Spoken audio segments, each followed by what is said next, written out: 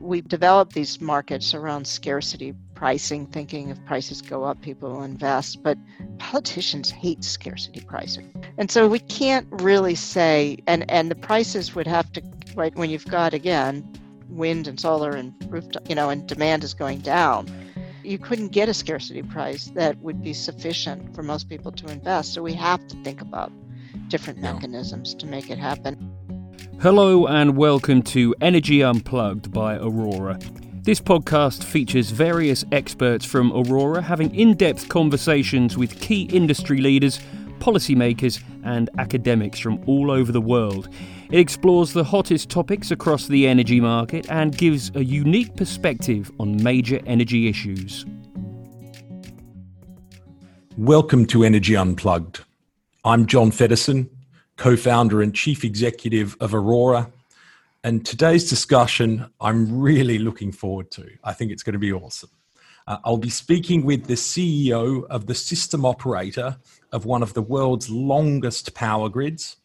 She is a former chair of the New York Department of Public Service, and she's soon to take up a newly created leadership role at X, which is the moonshot factory, part of the Alphabet Group, which is, of course, the parent of Google, moving to California and leading some of their work in the energy space. My guest on the show is Audrey Zibelman, current CEO of the Australian Energy Market Operator. Welcome, Audrey. Hi, John. Excellent. And might I add, it's been a big week with your departure, and I think more obviously to come, but the last 3 or 4 years that you've been at AEMO, I think it's been a great case study in how to shake up and move an organisation in a different direction. So hopefully we'll have a chance to dig into some of that in the discussion. Thank you, and I'm really glad to be here. It'll be. I wish we could see each other in person. In the COVID times, it's getting harder and harder, but it's terrific to talk to you. Exactly. Melbourne is on my agenda, but I suspect I won't make it back by the time you leave at the end of the year. Can you just describe for all of our listeners, particularly the ones that aren't Australian, what is the role of AEMO? Sure. So AEMO is the grid operator and planner and market operator for Australia. For listeners in the UK, it's a system operator.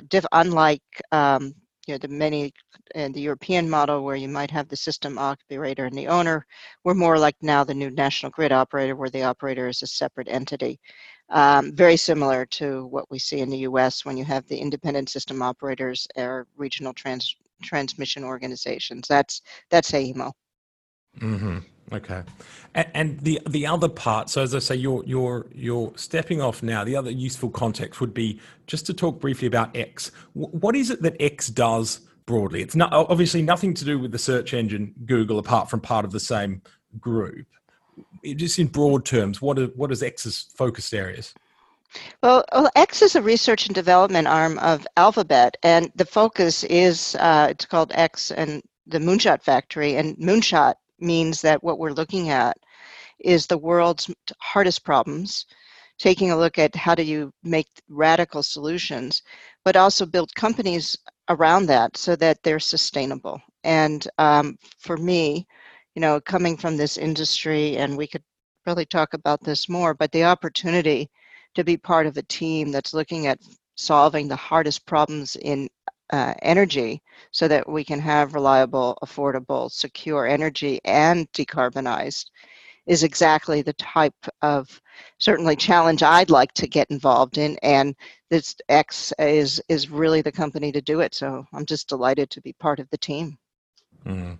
And I don't think it takes a lot of imagination to say, look, the reason we've made the progress, my view at least, the reason we've made the progress we have on the energy transition is technological advancement. And policy's played a big role, but it's just so much easier if solar panels are a tenth of the cost they used to be, and storage is. Is it, in terms of, and obviously it's very early days, what do you see as the big technological challenges for the sector in general? Right, and this is really coming out of the AEMO experience, and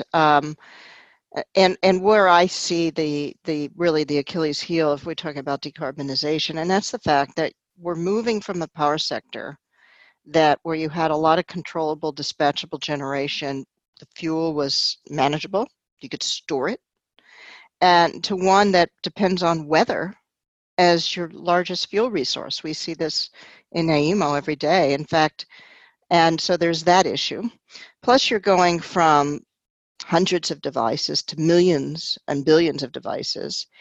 And you're not going to be able to manage a power system in the way that we've always managed power system, where you had a command and control approach. But rather, we do need to be looking at machine learning. We have to be looking at AI. We have to be looking at self-healing grids.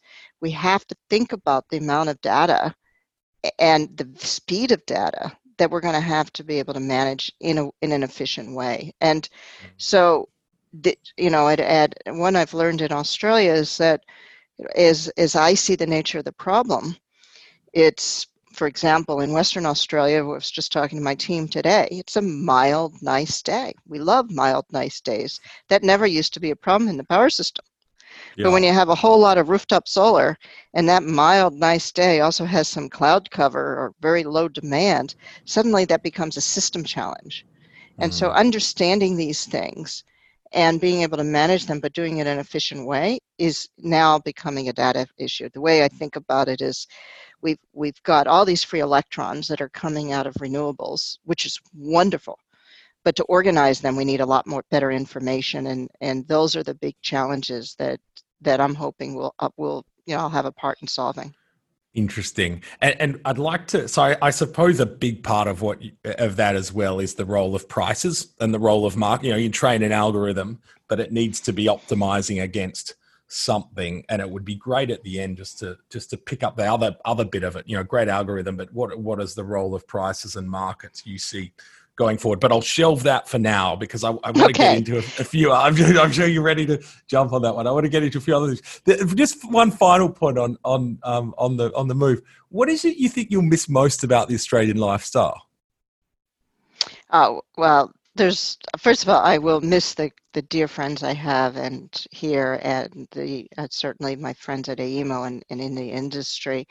And the Australians are they're extremely friendly. It's like being part of a big family. It's really one of the major differences I find in the U.S. and Australia, is that it's because it's a smaller country and a position like mine in the U.S., right? Nobody would know about it. But in Australia, it's become a major issue, and it is energy is a major issue, but it's a small community, and the amount of affection that I've felt here has just been overwhelming. And I guess I will miss the genuineness, the openness, and the feeling that because it is a relatively small country, that people can reach out and touch each other and say, well, like a family, we might fight a lot, but you're there for each other. The concept of mate really means something here, and I will miss that. Well, yeah, interesting and well put. Audrey, I find it slightly hard to believe that people won't know who you are in the US. So I think in the Australian context, at least, you've played you've played a pretty big role in kind of stamping your mark on things as well in that role. So I think that's partly about you then, rather than about Australians too. Well, I had a great team. Yeah. So can we talk a bit about your journey to where you are now? It's a fascinating background. First of all, you're a lawyer. What made you think the power sector was a good place for a lawyer to be? And I suppose my context here is, I think traditionally, particularly pre-privatization, it was a place for engineers. It was a place for technical people in the engineering sense of the word. Why did you go as a lawyer? Well, for me, one of the reasons I went into law initially, it was actually came out of my experience as a Peace Corps volunteer in Africa, where I really wanted to feel like I was part of the community. And ironically, while it was great being an expat and great doing the work that we did in the Peace Corps, I felt a bit like a voyeur, and I felt like it was, and I decided at a young age, I was just 20 at the time, that I wanted to be part of a community, and I wasn't good enough in the sciences to go to be a doctor, and so I became a lawyer because I lacked imagination. I couldn't think of anything else.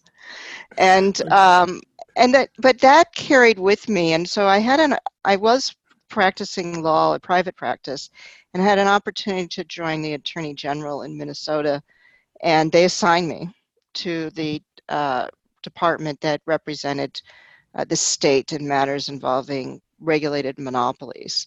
And what became of interest to me was the fact that if you do your job well, you have this amazing ability to have a positive impact on individuals. And then secondly, learning about what it means when you have these essential services, whether it's water or telecom or gas or heating, electricity, Internet nowadays, probably. the internet, they underpin life, and it Mm. has to be, and that's what good government's about, is providing these basics. So that was a little bit of my Peace Corps days, of sort of the recognizing that you have these basic values, of life, or things that you have to do well in order to keep decent lifestyle. So that was important. And then the complexity of it, where in energy, as a lawyer, what I found, and I always tell people, you have this intersection of, one, it's really important. Secondly, it involves economics, it involves engineering, it involves finances, it involves environmental issues, and so as a consequence, you have to be able to think in a systems way and recognize there are multiple systems. And it becomes, my journey, it's been always fascinating, and certainly what's been amazing is how the speed of change has ramped up in the last decade, and particularly in Australia. Yeah, interesting.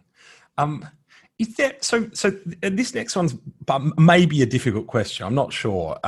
So at least as an outsider looking into the Australian power system over the last 3 or 4 years, my sense, and others may have totally different views here, is that your time has been characterised by coalition building, but also not being afraid to have a difficult conversation about an important topic.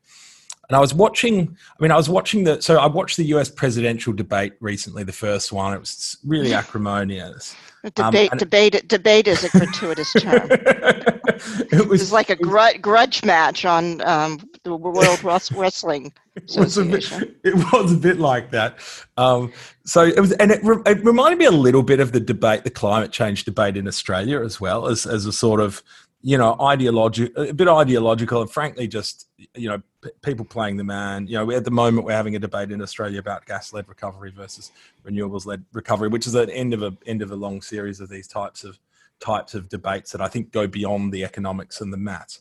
So the question is, and I said it was a tough one, how do you think about communicating the complexity of the transition? So there's this super complicated stuff when you're faced by a very polarized, kind of acrimonious public sphere. And Europe is very different. You have bipartisan support for going hard on decarbonisation, and parties trying to outdo it. So it's a different area.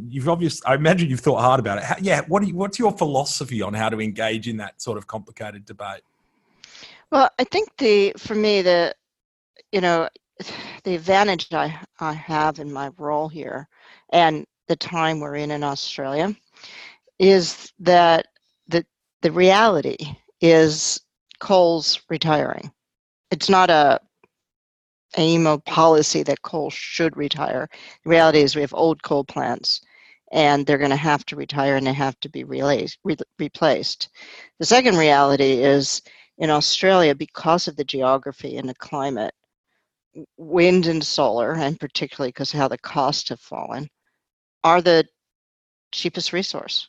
It's a great opportunity.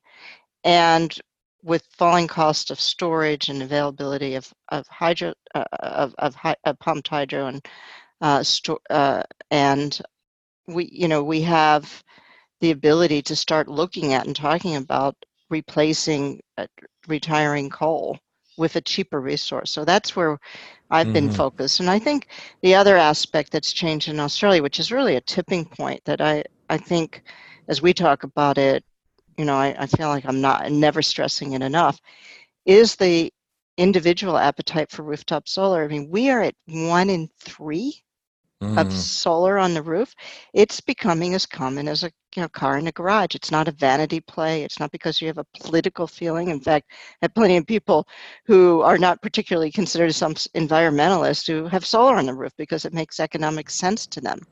And as a result, we're seeing a very rapid and massive change of the power system to one that is distributed, that where you have challenges on mild days as well as hot days, and that you're certainly never going to tell the public, that, well, yeah, I know your neighbor has solar on their roof, but you were too late in the game, so you're just going to have to pay for the grid. I'm sorry. That's not going to happen. No. So we have to change. We have this urgency to change and to think about this in a very different way. So I think, by focusing on consumer, the need to really look at how to minimize the bill, recognizing that we have a lot of capital we have to spend, and we have to do it in a really efficient way. Otherwise, we're going to hurt the consumer. Has allowed me to kind of talk about this in an evidentiary basis as opposed to a policy basis. Interesting. With the one policy being it's an essential service, and we have an obligation to get it right for consumers.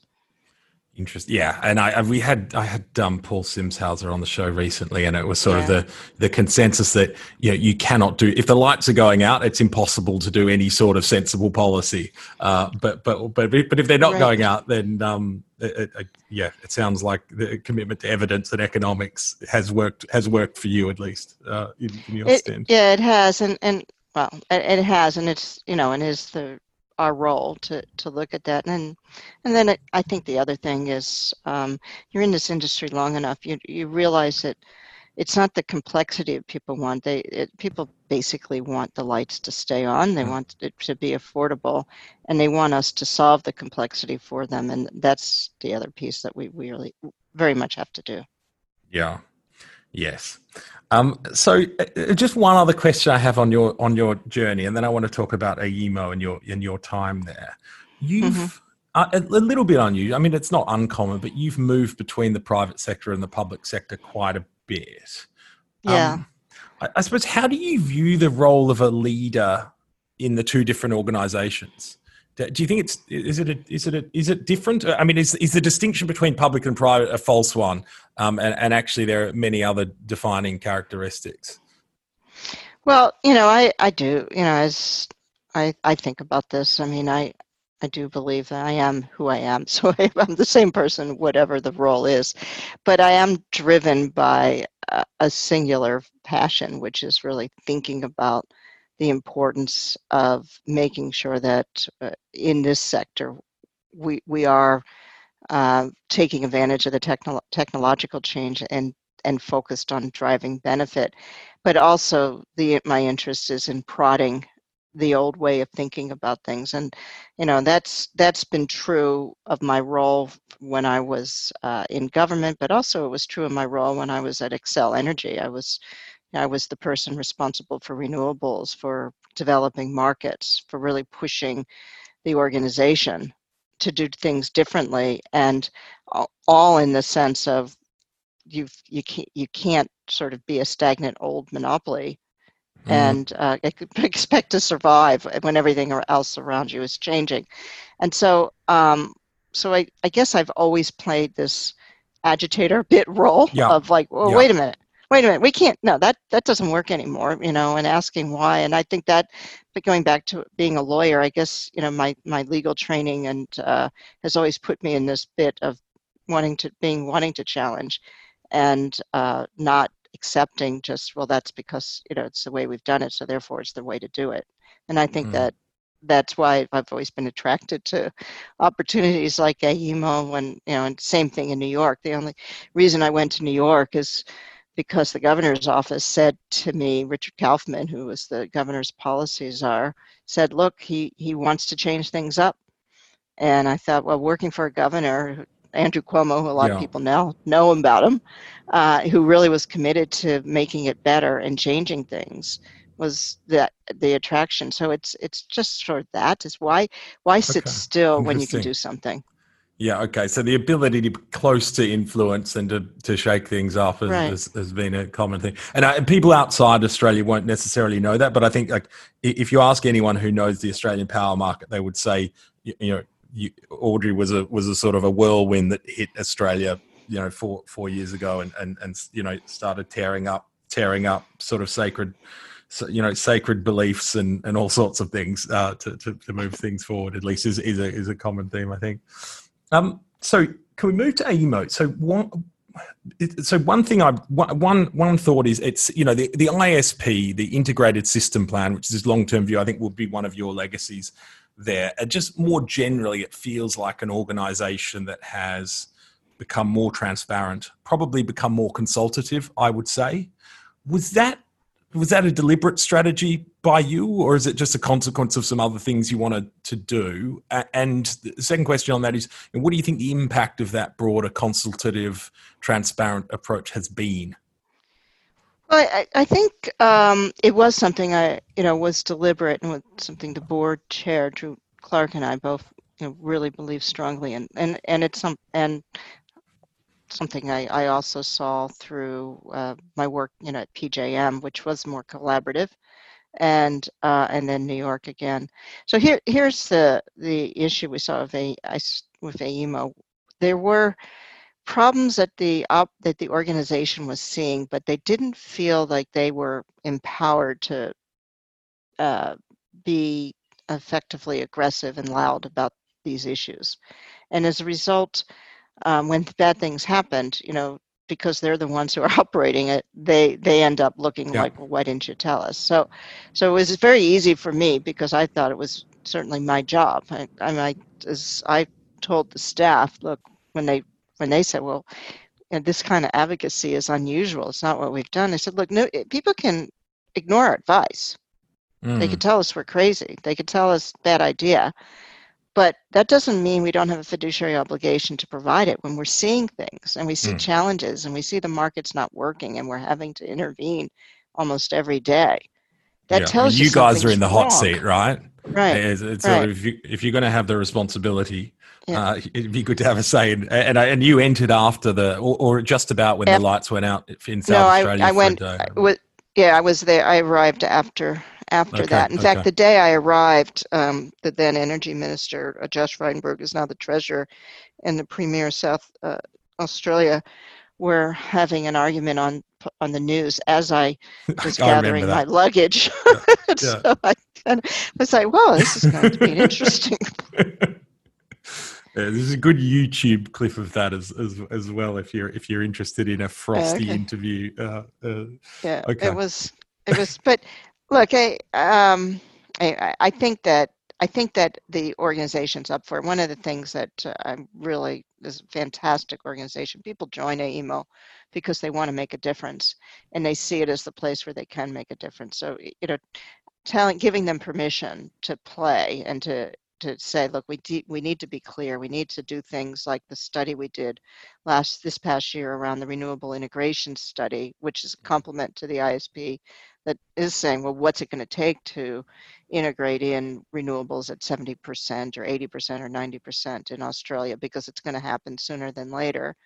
And is all about, I think, helping really provide the information, because if not us, who? Exactly. You talk about you talk about an overriding characteristic of people at AEMO being they want to make a difference. Is it? And I had Jonathan Brearley on, who's the CEO of the regulator in the UK recently, and I asked him, is it about protecting consumers? Is it about the consumer bill and keeping the lights on, or is it about decarbonisation and enabling the energy transition? If you were to say one or the other of those two kind of defines why someone joins AEMO right now, which one would it be? Oh, I think for most of my staff, it's probably the first thing would be they want to be part of the evolution of the sector to be a decarbonized sector. They want to solve these issues. And secondly, they want to do it because they want to help Australia and consumers. So it's sort of a both and. They're doing it because they believe in it. They believe it's important, and they believe it's important for Australians. It's very much focused on that, and they're really smart people, and they want to work on hard problems. Yeah, yeah, it's sort of at least, and Aurora is a little bit similar in a sense. I see them a bit as two sides of the same coin, right? We can do this we can do the energy transition in a silly way, or we can do it in a smart way, and it's going to cost a lot less if we do it in a smart way. Well, yeah.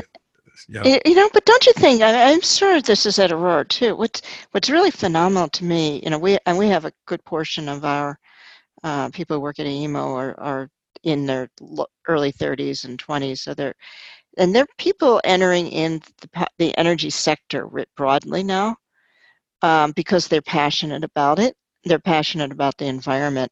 When I started back in 1988, engineers were power system engineers, and this is what they're studied. They're interested in engineering.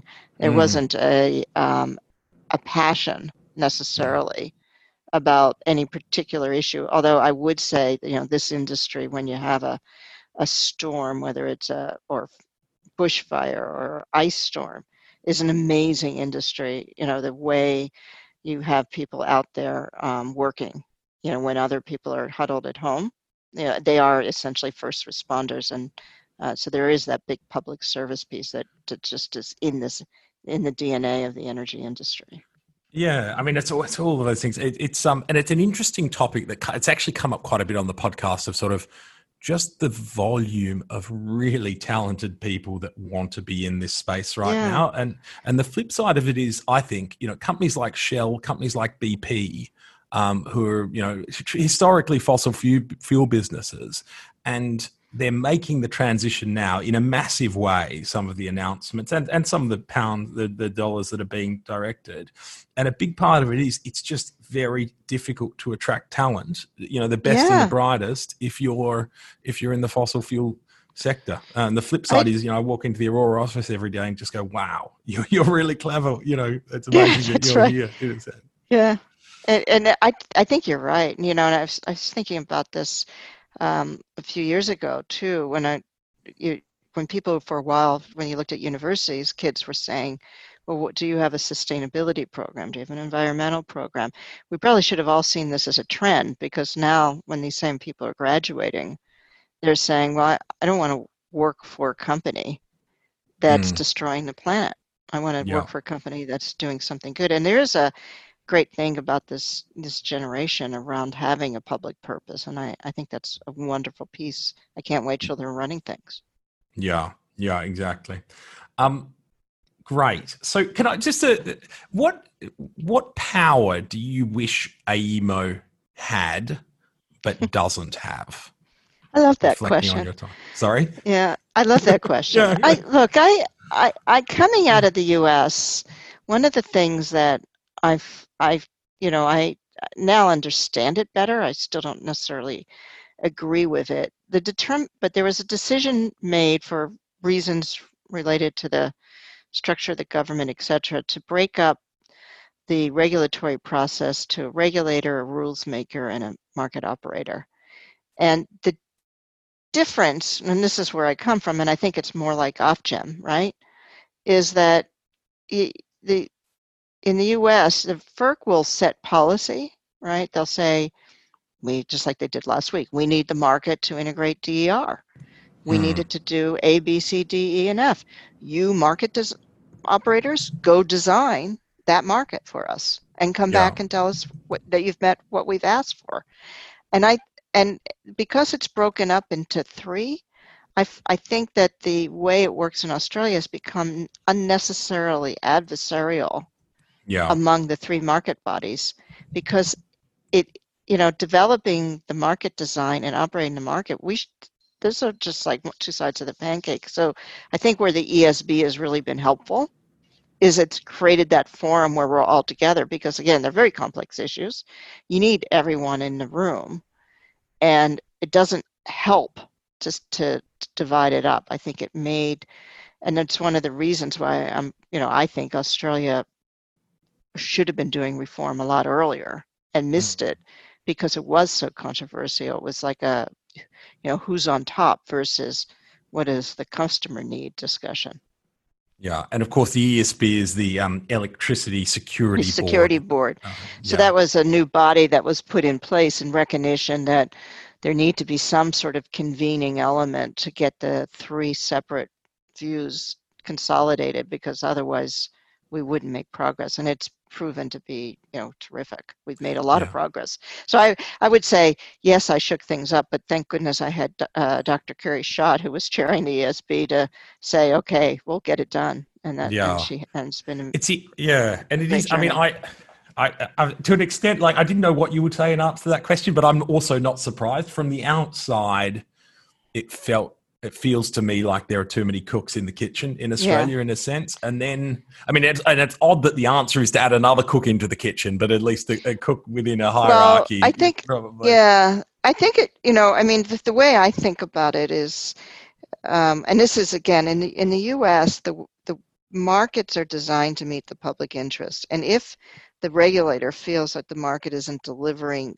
cost-effective electricity, they will say, well, we need to change the market design so it does hit that, because that's the goal. And that's because we have the Federal Power Act, which we don't have in Australia. So I understand why it is the way it is, but boy, it was a lot easier, when I was at PJM and FERC said, look, you need a market that gets better investment in dispatchable generation, bring one back to us in 6 months and make sure you collaborate with your members before you bring it back. And that's what we did. Yeah. Yeah, interesting. And then I won't get into it, but the federalism and the federal state divide is another of those axes of sort of who's actually accountable for these things. And makes it complicated. Right. Yeah. So in the kitchen. And one thing I have learned is it's impossible, because unless you have the same set of federalism, the approach that was taken in the U.S. doesn't really translate. And and I know in the U.K., right, Ofgem is essentially like FERC, and is able to make a lot of decisions, and therefore can be quite efficient. Yeah, rule maker and regulator. And I suppose the other thing is you've got you've got a privately owned system operator. But anyway, we might get to this. I actually have an underrated question for you on this at the end, so we might dig into it more there. But that YouTube clip we referred to gives a great 1 minute summary of the problems with federal state relations. I think the Frydenberg one. Okay, great. Well, just one other thing about your time at AEMO. So, to me at least, in our interactions, it feels like you actually you focus a lot more on academia and research that's happening in universities than others would. For someone who has to keep the power on minute by minute, you seem far more willing to engage in sort of long-term thinking and slightly esoterical debates. Do you think that's a fair summary? And why do you value the academic world? Yeah, well, I think for me, the thinking that needs to go on and the challenges that we have right now really require people with deep understanding, not just of the sector, but of markets and economics, and are creative and are not necessarily wedded to a particular model, but are wedded to the outcome of driving value back to consumers. And so I found, the reason I keep tabs is because of the academic community and the discussions that people are having. To me, I don't think we've quite figured it out yet. The market design that is prevalent in most places right now, where there are liberalized markets of using security constrained bid-based dispatch, using locational price as the efficient dispatch, makes sense when you're really allocating fuel and you're trying to decide, what's the cheapest next really BTU fuel that you're really going to dispatch, and taking into account system constraints. When you're moving to a system like we're seeing, where there is no real marginal cost, you have to really rethink about, well, how do you get the right investment, and what are you going to be valuing, which is things that we've been talking about essential services and things like that, and that the dispatch has to co-optimize really the next resource that provides the cheapest energy, but also the support required around essential services. And it's a very different problem to solve than historically. And when you have declining price curves for energy, you're not going to get that investment unless you really rethink about what you value in the market. So that's why in Australia, we're seeing government intervention because of fear that the forward price curve isn't sufficient for people to dispatch or to invest in dispatchable generation when they're competing with wind and solar, but we need it. And so one of the things that the Energy Security Board has said is we do need some sort of resource adequacy mechanism that really looks at how to value dispatchability and firming. And if we don't have that, we won't get it. And I think the other thing that I was reading Paul Joskow did a lot of work last year, big US academic in big US at MIT, and he made the point which I've witnessed and I totally agree with. We developed these markets around scarcity pricing, thinking if prices go up, people will invest, but politicians hate scarcity pricing. No, they can't credibly commit to it. Hate, right? Yeah. And so we can't really say, and the prices would have to, right, when you've got, again, wind and solar and rooftop, and demand is going down, it's hard to, you couldn't get a scarcity price that would be sufficient for most people to invest. So we have to think about different mechanisms to make it happen. And so the answer to your question, the reason I read the literature is because I'm trying to come up with, well, what are the ideas? Who's got them? We really need them. Yeah, the past ideas in some cases don't work in the future. Could I pick up? There's just a couple of things, and it's interesting on the capacity adequacy point. I mean, capacity markets were I suspect earliest trials in the US, and they've stayed around in a lot of those markets. Europe is just dominoes one after the other is instituting capacity markets as renewables build up, and Australia. I reckon it's moving, right? So I remember 3 or 4 years ago when Alan Finkel was writing his big review, it was sort of the idea of a capacity market was sort of a communist, communist intervention in the market. And I think it feels like it's things are moving in that direction in Australia at least. But the other one you talked about was sort of locational pricing, and the question I have on that always is this. So there's a couple of big complexities I see in the future. And one is, it's totally related to what you'll be doing at X is, I need to know when, my toaster has an algorithm in it. It needs to know when to turn on and off, or my kettle or my Tesla, or all of these things need to make clever decisions. It's not going to be someone in the system operator's control room turning my kettle on and off. And at the same time, location does matter, and power, even power a few kilometers apart from each other may have very different values depending on what the network looks like. How are we going to get people building in the right place, and how are we going to get all of these small things turning on and off at the right times? Because I totally agree with you. The supply side's getting a lot less rich with a lot of zero marginal cost, but the demand side seems to be getting massively more rich. When do we produce hydrogen with electrolysis? When do we charge a battery? Right. How do you think about those problems in the context of a world in which, as you say, the fuel price, traditional power plants isn't setting the price? I know it's a massive question, but I think one of the things that I think we have an opportunity to do, and just is to say, look, we're getting to a point where you could have prices to devices, and so you have different market models that can exist, where in fact instead of buying electricity as a commodity, you can have, which has always been a thought, retailers providing energy management services and saying to you, right, we'll give you a subscription service that's $15 or $30 a month. That's all you're ever going to see. Yeah. Now, in exchange for that, we need, we're going to put in this smart hub in your home, and we're going to help manage these devices for you, but we'll work within your comfort zone. We won't turn off your TV in the middle of your favorite show or anything like that. No. And you'll do that. And so I think that the trick is going to be is now that we have the elasticity, right, on the demand side, how do we operate within a operating envelope so that the demand itself the load curve is really efficient. And that was something that really was the understory of REV in New York, was the recognition that if we can get the distribution utility to say, well, we're actually changing your business model.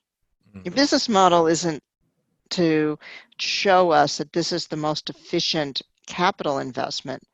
Your business model is to figure out how to make sure that you first take advantage of resources behind the meter to drive efficiency, load-based efficiency, and you'll make more money by adding more, basically reducing the wallet share of electricity rather than putting in capital. And I think that's really going to be, to me, I still think, that now that I see for us now, for example, in AEMO, what we're seeing in Western Australia and South Australia is the fact that we have abundant solar in the afternoon on mild days. So it's not an extreme weather event that we worry about. We're just worried about mild Sundays where there's lots of sun. And there's a lot of those. And so the question is, how do we manage that? Well, it's telling people you're not going to be able to use your solar when it's, a really nice day is not an politically acceptable solution. So we have to start thinking about how do we integrate storage and coupling and keep the demand profile within a efficient envelope. And I think what we need to sort out is, in New York, we made the decision and said, frankly, prosumers distribution utilities are your customers. And what they need is not electrons. What they need is a service that allows them to manage, to make sure they take full advantage of their investments, and doing so in a way that actually reduces the price of electricity is your job as a distribution utility. And that was the New York model. It's not necessarily the only model. It could happen at any level, but right, you could have the retailers can do that. The retailers can say, that's our job. We're going to make sure that we help people reduce their price of electricity by providing them other services. So but I think we have to get there, because I think that's really where the next new frontier is that will be of advantage, particularly as we're the irony of all this is that when we built the power system in the 60s and 70s, after World War II, it was a period of time of massive electrification and growth. And therefore, we were able to build these power plants, but not see massive increases in bills because the demand was increasing. We're using regulated monopolies. Now that we're replacing these resources in a market environment and demand is not growing, in fact, it's becoming more efficient, then the need to do things with as much as cost effectively as possible is critical. Interesting. Yeah, and as I say, for me, it could be X that's optimizing. It need not be your net. You guys might. I'm not talking about X but we do need to. It is a question of how do we use productivity gains, but do it in such a way that's invisible to the consumer. Isn't disruptive. We're not talking about having consumers day trade electricity. Right? But it is creating that. Those hubs, and there are a lot of people looking to do things like that. Yeah. Could I change the topic and ask you about gender in the energy sector? So, at least every sector I know of in the world was heavily male dominated. And maybe that was a consequence of, the focus on engineering that you talked about. Had we had more lawyers in the 70s and 80s, maybe it would be a less male dominated industry now. It looks like Australia's doing better than most. You talked about Kerry Schott at ESB, Claire Savage, Liv Devlin at the regulator Captain Energy Australia. A lot of these, it's reassuring. A lot of these senior positions are women in Australia. Do you think we're there now on gender balance in the energy sector, or do you still see barriers that we need to overcome? Well, there's two pieces to the answer. To to the traditional aspects of this sector, we're talking about engineering. We're still seeing that there's a lag in the amount of qualified women who are available to take positions at AEMO. We work on that and try to make it the workplace a place where women can thrive. And the other piece, though, that we're seeing is a lot of our women engineers are coming out of Asian countries, Middle Eastern countries. And so we also need to think about not just gender diversity, but cultural diversity to make sure that we're recognizing the whole person and address all of those things. And I think that's really important for a couple of reasons. One is, as you've noted, it's very an attractive place to work now. And so AEMO is competing with a lot of different companies and getting the best of the best. So we want to make sure that the workplace is one where people want to come into work and recognizing that there's opportunity, and recognizing that for women in particular, still, when they're starting a career and raising a family, you need to create a workplace that allows for both. So that's really important. Yeah. But the other is, the full stop. We want the diversity of thinking, both around gender and as well as cultural backgrounds and everything else. And so part of the advantage we have now in the sector is we're seeing that because things like data science can behavior of individuals, things like economics, where there are more women, are just as valuable as pure power engineering. So we're able to attract women in those areas where there's just more professionals entering the market. So it's getting better, and you'll see it. I mean, I think Claire Savage is an economist, Carrie's an economist, mathematician. Yeah. Yeah, I'm a lawyer. So none of us, and Maren York, who's the head of the Australian Energy Market Commission, which is the rules maker, she's the interim chair, is an engineer. So, but for the most part, I still think that we're just the next generation of women will coming out of schools, we'll see more in the STEM, and I think that's important. But I'll just go on this. When I entered law school way back when, I think we were 30%, which was the most that people had ever seen. And then by the time I graduated, it was up to 40, and now I think most, majority of women, or a lot of law schools, at least half, and usually more, are women. Yeah. And so I do think it changes over time, and thank goodness we had trailblazers like Ruth Bader Ginsburg to inspire all of us. Yeah, and we have coming up on the show, we have Nora Mead Brownell, who was a FERC commissioner.